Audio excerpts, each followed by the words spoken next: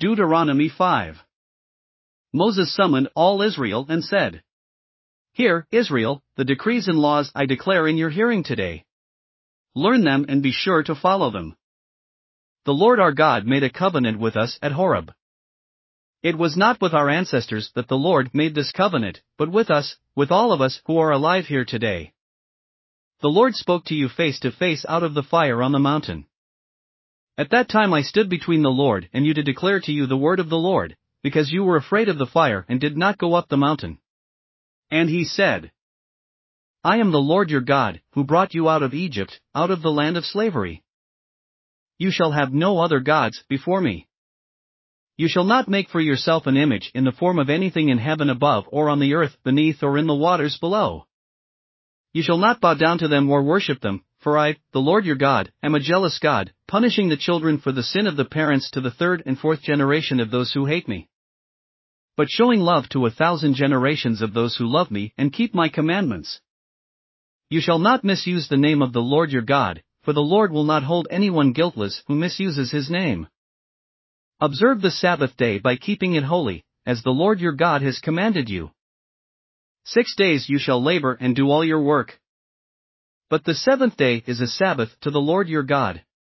On it you shall not do any work, neither you, nor your son or daughter, nor your male or female servant, nor your ox, your donkey or any of your animals, nor any foreigner residing in your towns, so that your male and female servants may rest, as you do. Remember that you were slaves in Egypt and that the Lord your God brought you out of there with a mighty hand and an outstretched arm. Therefore the Lord your God has commanded you to observe the Sabbath day.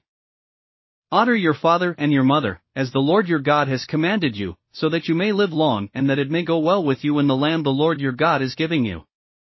You shall not murder. You shall not commit adultery. You shall not steal.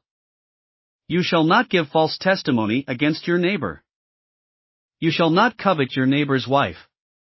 You shall not set your desire on your neighbor's house or land, his male or female servant, his ox or donkey, or anything that belongs to your neighbor.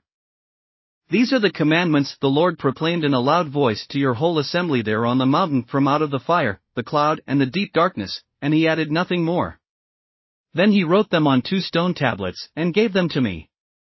When you heard the voice out of the darkness, while the mountain was ablaze with fire, all the leaders of your tribes and your elders came to me.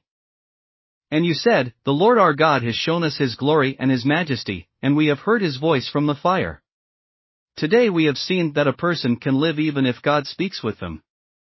But now, why should we die?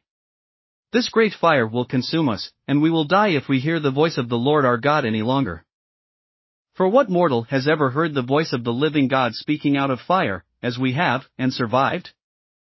Go near and listen to all that the Lord our God says. Then tell us whatever the Lord our God tells you. We will listen and obey. The Lord heard you when you spoke to me, and the Lord said to me, I have heard what this people said to you. Everything they said was good.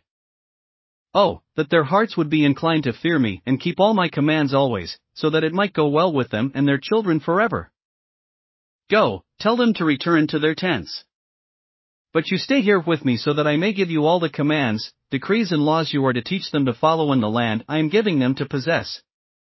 So be careful to do what the Lord your God has commanded you, do not turn aside to the right or to the left.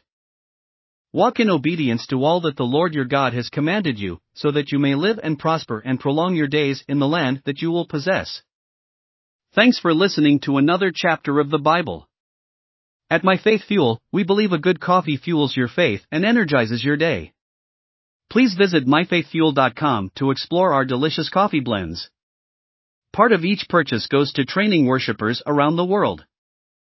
Thanks for listening.